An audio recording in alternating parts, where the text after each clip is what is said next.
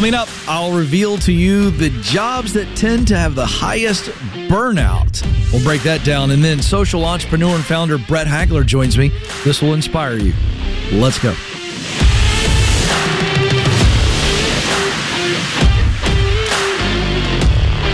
Helping you win in your work life so that you're winning in other areas of your life, because your work has a way of affecting it all.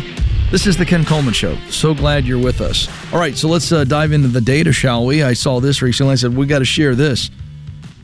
What are the jobs, and we're talking about specific industries here, not so much job titles, that have the highest turnover and the greatest risk of burnout? This is according to LinkedIn Global Data, as they did a deep dive on the roles or the types of jobs with the highest turnover rate and burnout, and then also those with the lowest turnover. So where are you? Are you in any of these categories, and what do you do about it? Let's first look at these categories, because the reason this matters is because if you're aware that, you know, a certain type of work has greater chances of fill in the blank, then it's nice to know that. You know, it's like taking a risky outdoor job. You know, an iron worker, or you know, you're in some type of high risk situation. It's nice to know this. Okay, so this is important stuff. All right, so let's get to these industries. Okay, so number one on the list is human resources. Human resources. Look at that, and isn't that ironic? Human resources, number one. Number two, research roles. Number three, product management. Number four, marketing. And number five, consulting. All right, so I want to walk through why these roles have such high turnover and burnout. Okay, now, when you look at these two factors here, it's pretty obvious to me that the burnout happens first, turnover second, right? But sometimes it doesn't necessarily have to be burnout that causes the turnover. So let's look at this, okay? Now, these roles, human resources, research, product management, marketing, and consulting, are all pretty subjective roles. They have a clear goal, but the how we reach the goal can look completely different. It can look very different from company to company. So, for example, consulting is number five. Consultants are typically hired to advise on a certain problem or solution, but the approach, the solution, the results are going to vary from project to project. And so let's pause there for a second. So for a consultant, the very nature of you're being brought in for something very, very specifically, and then once we address it, or you've equipped us, advised us to what we need to do, then it's time to move on. So high turnover. So in this situation, I wouldn't be concerned about consulting having high turnover. If you talk to anybody who's successful as a consultant, they actually like that they're moving on to the next thing. Okay. So that's an example of it's just very subjective to that situation. But we're in a time of history where you take human resources. The reason it's the number one role right now for burnout and turnover is because look at what those poor folks went through during the Great Resignation. I mean, HR people were dealing with fires every day. You know, fires of health nature, practices, mental health issues at an all-time high, people leaving at a super high rate. So if you think about it, the poor HR executive or anybody in it, forget just the executive role, but HR folks, they've been catching plates falling off the cupboard for a long time. And even when people leave in their own team, they're left behind. The other thing to know about HR is they're in the kitchen. They're in the kitchen. In other words, they see how all the sausage is being made. Alex, have I ever told you that I worked at McDonald's for 2 weeks? I did tell you this. So one of the summers in my high school year, I can't remember if it was junior or senior year, my dad was putting the pressure on me. He's like, man, look, you got to make some money. Okay. And so I had been working a job, and he said, you need more money for college. And so I said, all right, I'll work a second job. So I went and got a second job at the local McDonald's. And I guess this is the case for everybody, but when you start out at a fast food place, my guess is they put you in the kitchen, right? So I had 2 jobs in my McDonald's job. I worked the evening shift, Joe. And Joe, you need to hear this because I know you like you some fast food. But what I'm about to tell you is gonna be disturbing. So they start me in the kitchen, and my job was to cook. So I was cooking the burgers. You know, you got your burger, your cheeseburger, your Big Mac, your quarter pounder, and you got your chicken nuggets. All right. And then after my shift was part of my shift, after the store closed, I had to stay and wash all the dishes. That was my job. Well, first of all, you cannot imagine how much grease is on the floor. You literally have to be careful that you don't blow an ACL moving around in that kitchen. They now make shoes for this. Both my boys have had jobs at fast food, which I'm glad they did. And they got these no-slip shoes, but it doesn't even work. You might as well be on an iced-out lake. Second, do you know how hot the water is at a fast food place that washes the dishes? And it comes out like a fire truck hose. And so you got to be careful not to scald yourself. Well, I saw what the nuggets looked like when I got them out of the freezer and I put them in the oil, and I saw how nasty the food was. I lasted 3 nights. I told my dad, I'll find another job, but I'm never working in a fast food place the rest of my life. It's the most disgusting thing I'd ever experienced in my life. High turnover. Just very simple. I saw how the food was made, and I went, I'm out. And I haven't had much McDonald's, by the way. I mean, not much at all since that day. Every once in a while, a guy just needs a quarter pounder. Okay?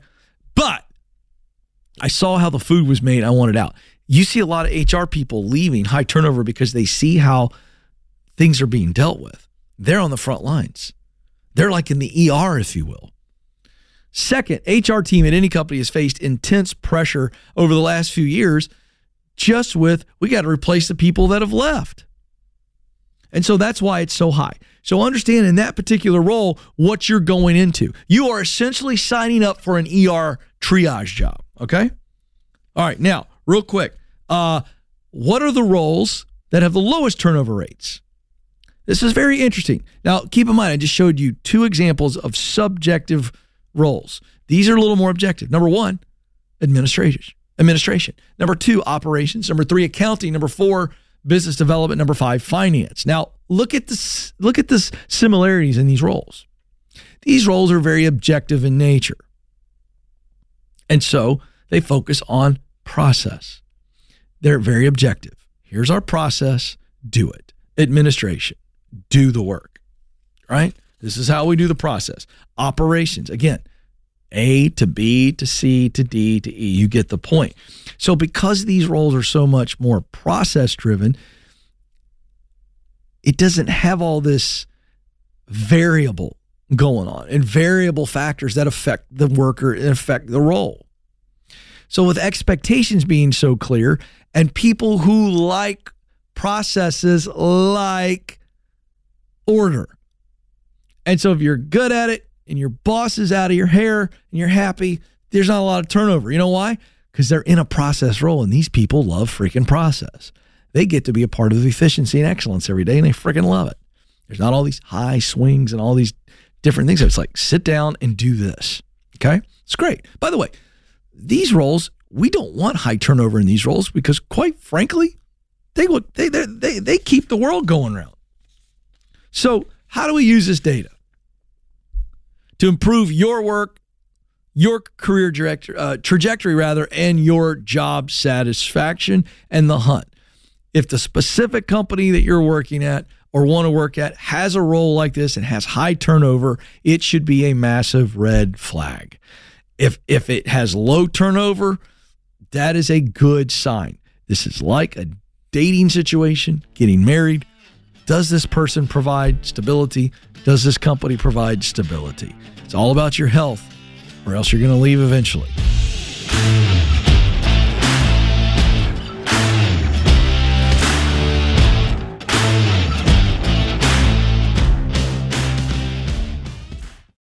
Hey, high school seniors and parents of high school seniors, it's almost graduation time. And if you're not sure about next steps, I want you to listen to this. Coding skills are essential in today's workforce. And my friends at Bethel Tech can help you start a new career really fast and do it cheap. It only takes 9 months to complete a Bethel Tech course in UI, UX design, full stack development, data science, or cybersecurity. And your young person can get over 1,000 hours of experience in a collaborative environment and then get placed. The average starting salary for a junior developer is $66,000. And the field is projected to grow by 22% over the next 5 years. Software development is a career with an enormously bright future. And right now, Bethel Tech is offering you 10% off if you watch or listen to the Ken Coleman Show and you pay cash. So go to BethelTech.net/Ken Coleman, BethelTech.net/Ken Coleman right now for details. Terms and conditions do apply.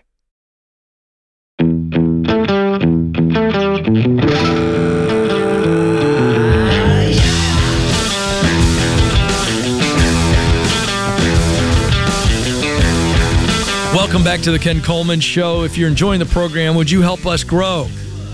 If you're watching via YouTube, you can do that by liking the video with a thumbs up, subscribing to our channel, and sharing with someone you think will be better off for it. And if you're listening via podcast, you can give us a follow and a 5-star review and share as well. Also, the singular tool that is just selling like hotcakes is the Get Clear Career Assessment. It's about a 15-minute assessment that allows me to walk you through. It's really a measuring tool for self-awareness, and it will measure what you do best. We call this talent. It'll measure what you love to do. We call this passion. It will measure results that matter deeply to you. We call this mission. Gives you a detailed report and a purpose statement filled in with those vital things about you and a deep dive so you see yourself as we see you and see how much value you can bring, and you get ideas. That's clarity. You get confidence to move forward, to discover, and you get courage to take the step forward. Not a leap, not a jump. So you can get it at kencoleman.com/assessment, kencoleman.com/assessment. Okay, excited about our guest today, Brett Hagler. This guy is a social entrepreneur, a social inventor. And you're going to absolutely love this story. News Story Charity is the organization, and you're going to absolutely love this. And how he came up with the idea. What was the idea behind 3D housing and 3D printing of houses? Like, where do you come up with an unbelievable idea like that? And then what's the vision going forward? This is what we talk about. And so you're going to love this. Here is a little bit of my conversation with Brett Hagler. So, Brett, I love the story, and I've heard so much about your organization, but I want to get deeper here. How did you come up with the idea to 3D print houses and communities? Where does that start? If you go back to the early DNA or the founding, the catalyzing of it, Ken, I was a 24-year-old kid and had never experienced seeing families living without adequate housing, and ended up getting out of my comfort zone and taking a trip to Haiti, where I met families that didn't have life's most basic human needs, which was safety and shelter. And that's what really caught my heart. But then the second part, and why I thought it made sense to actually try to start an organization, was that I couldn't find other organizations using enough innovation or technology, it felt like, for some of the most vulnerable, kind of lowest income families, that it just felt like they were somewhat of an afterthought when it came to forward thinking and innovation. It just felt like a lot of the status quo. And so I say that because that was the DNA. That was the early feeling of why something like this should exist at that time. Didn't know yet if it was going to be, 3D printing or modular or different types of roof designs, like you name it. We're doing a lot of those things now, but that early feeling of there's got to be a different way to do this. And we want to found the organization based off of those principles and that DNA. So that's the kind of behind the scenes story. And then, of course, ended up having an incredible partnership with a startup called Icon. And we ended up doing the very first 3D printed community in the world. Yeah. So you see a problem. Mm-hmm. You go, housing's a major problem.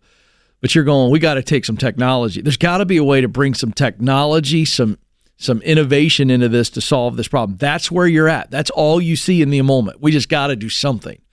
And I want people to hear, I mean, I love this because I want people to understand where the brain starts to go. The brain, the heart start to connect, and you start digging. I mean, what was that process like as you come back? You've already identified there's a problem. There's got to be a better way. Where did your head go through the process to figure out, okay, maybe I can do something here? Yeah, two things. One, I called the trying to identify the problem behind the problem, right? So the obvious problem, we see different problems in our lives, maybe why there's malnutrition or why there's inadequate housing, like long list, right? And I think there's a human element of it. There's a heart component that's really important, right? It should capture your emotion and your heart, which is very real. But then I think to like really step back and not just say, I want to try to solve that by just donating money in the same way that it's been trying to be solved, but obviously not making a lot of progress for the last, decades. Right. But to really try to, which takes some more risk, but to look at the problem behind the problem of why is this happening? And could we, try to decrease the cost of construction? Should we try to rethink how housing finance can work so that people can actually afford it and they don't have to just be charitable beneficiaries, right? There's a long list for whatever the problem is that you're thinking, but that's a creative process that anybody could really, put that hat on and think through. And I think that's what's scarce, Ken. That's what's scarce. And those are the things that I think more people should be thinking about and trying to do. And then my second point is after that, you don't want to get too overwhelmed or paralyzed by thinking that it's too expensive, too hard, it's nearly impossible. Like you don't have to try to be Elon Musk, or you don't have to try to be this crazy innovator person. What you do is you dream big, you think about it in a different way, but then you start small. Right. So for us, it was about how do we get that first home done? Literally, it was one house. Right. And then it was how do we literally 3D print one prototype house? Right. The list goes on. How do we literally get housing finance in a way that somebody can afford it instead of having to be a charitable beneficiary? How do we do that with one family and one micro mortgage in a unique way? Then we prove it out. And then we have the chance to, if it works, think about how do we keep going up from there. And so that's how we got started. It literally was, I had two co-founders. We were 24 and 25 years old. We say, dream big, start small. We wanted to start one house.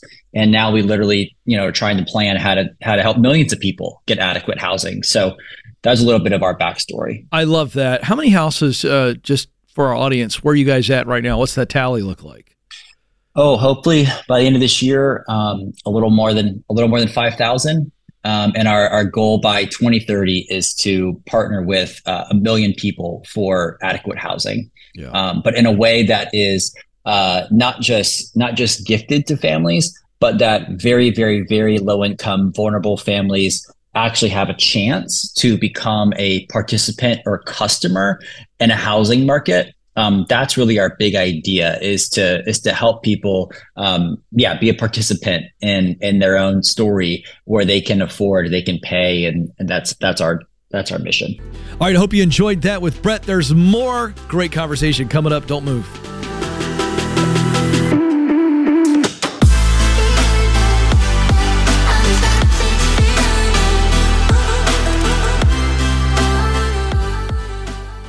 This episode is sponsored by BetterHelp. Don't we all need help being better? And they're great at it. We all carry around a lot of stress from our family life and our professional life, and it can just hit us at the same time. Big stuff, small stuff. And we can talk to our friends, or maybe you have a great relationship with a leader at work or a coworker, but you may not feel comfortable telling them everything. I know I wouldn't. And when we keep things bottled up, it will eventually leak out, and it's really negative. But therapy, it's a safe space to get everything off your chest with an unbiased professional and figure out how to work through the stuff that's weighing you down. So if you've thought of therapy before, you're thinking about it now, please try BetterHelp.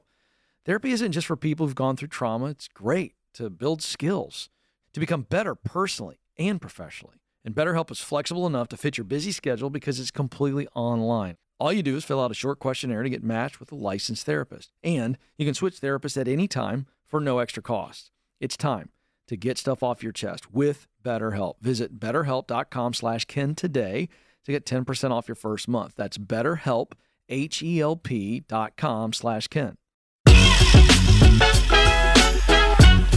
Is it possible to learn the skill of being innovative? And if so, how do you do it?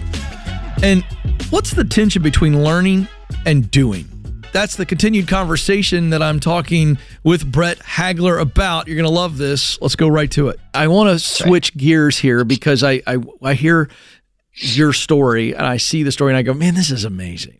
And I think a lot of people watching this, listening to this are going to go, okay, how do I take this thing on my heart and actually make it happen? I don't have a lot of time, maybe. I don't have a lot of resources. And you addressed this earlier on in the conversation. Sure. You don't have to be Elon Musk. I mean, you were essentially, good grief, I'm 49. I'd say a 24-year-old's a kid in my mind, and I don't say that with disrespect. I just mean straight up, we look at the timeline of life. And so you didn't have a lot of experience, but you dug into it. I like the 3-part framework. You thought creatively, you thought big, and then you started small.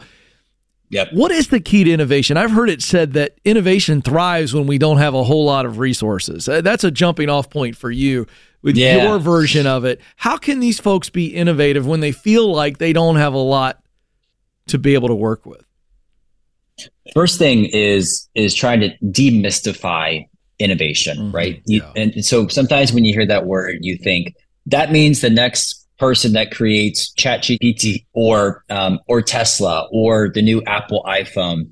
Yes, those are obviously really great examples of innovation, but there are so many other examples where the definition that I use for innovation is identifying what could and should be better and then creating a solution for it.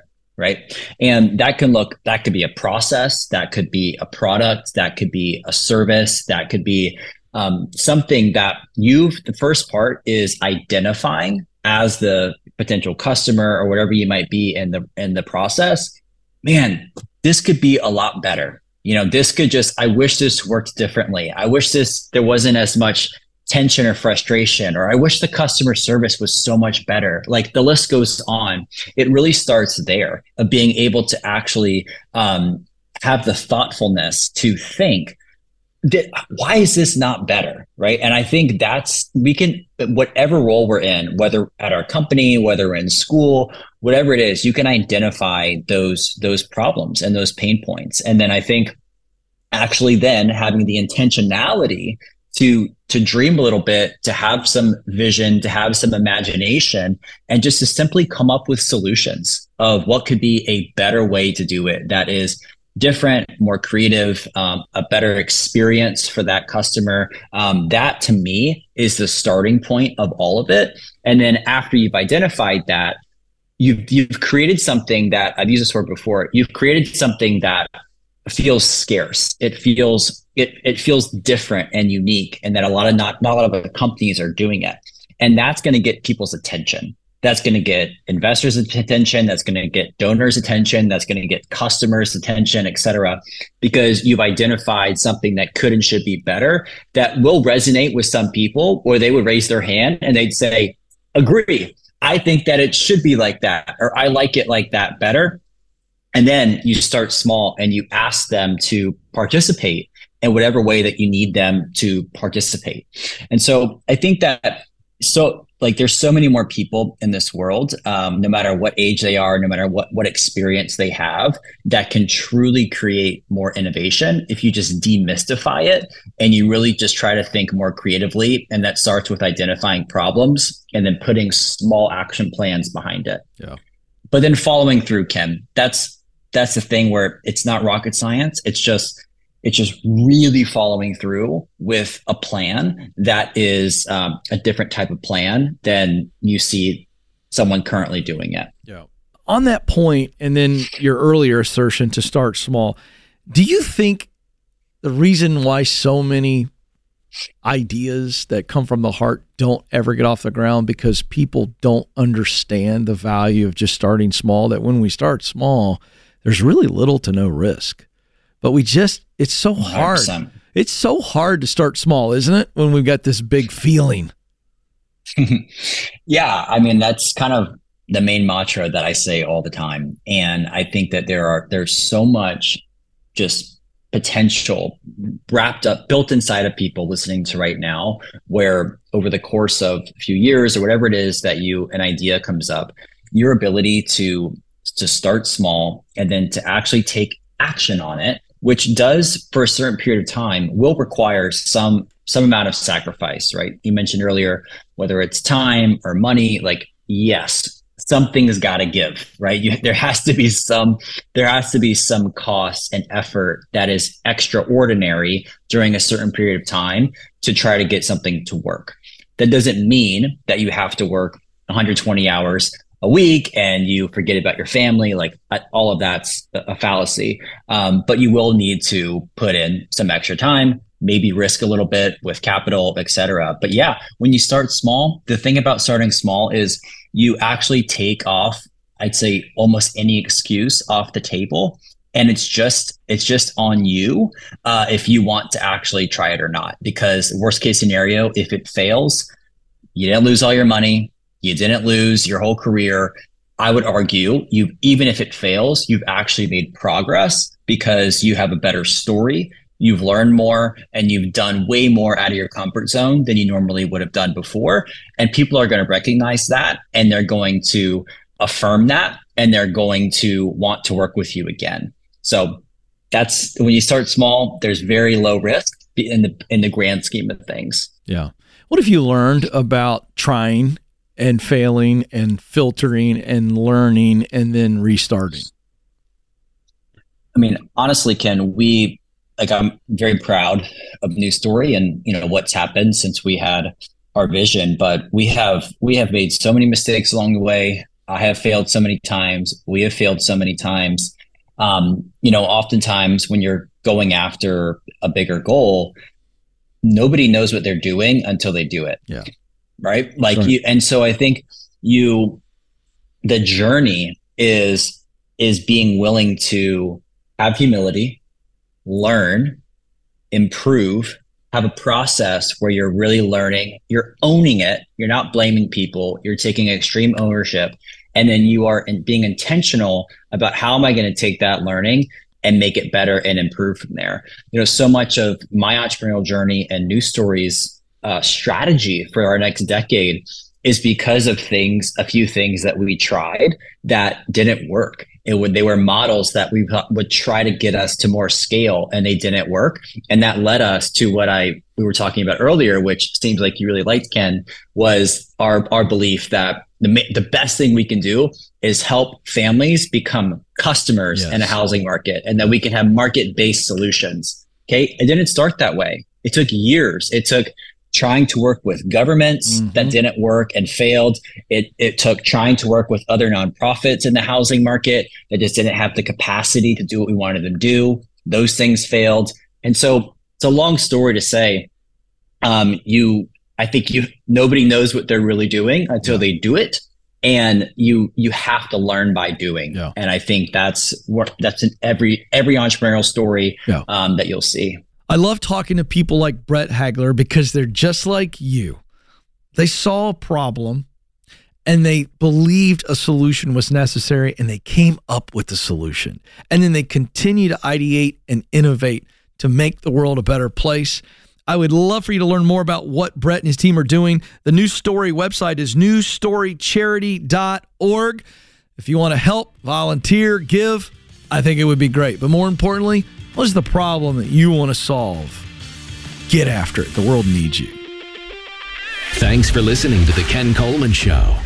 For more, you can find the show on demand wherever you listen to podcasts and watch the show on YouTube. You can also find Ken across all social media by following @Ken Coleman.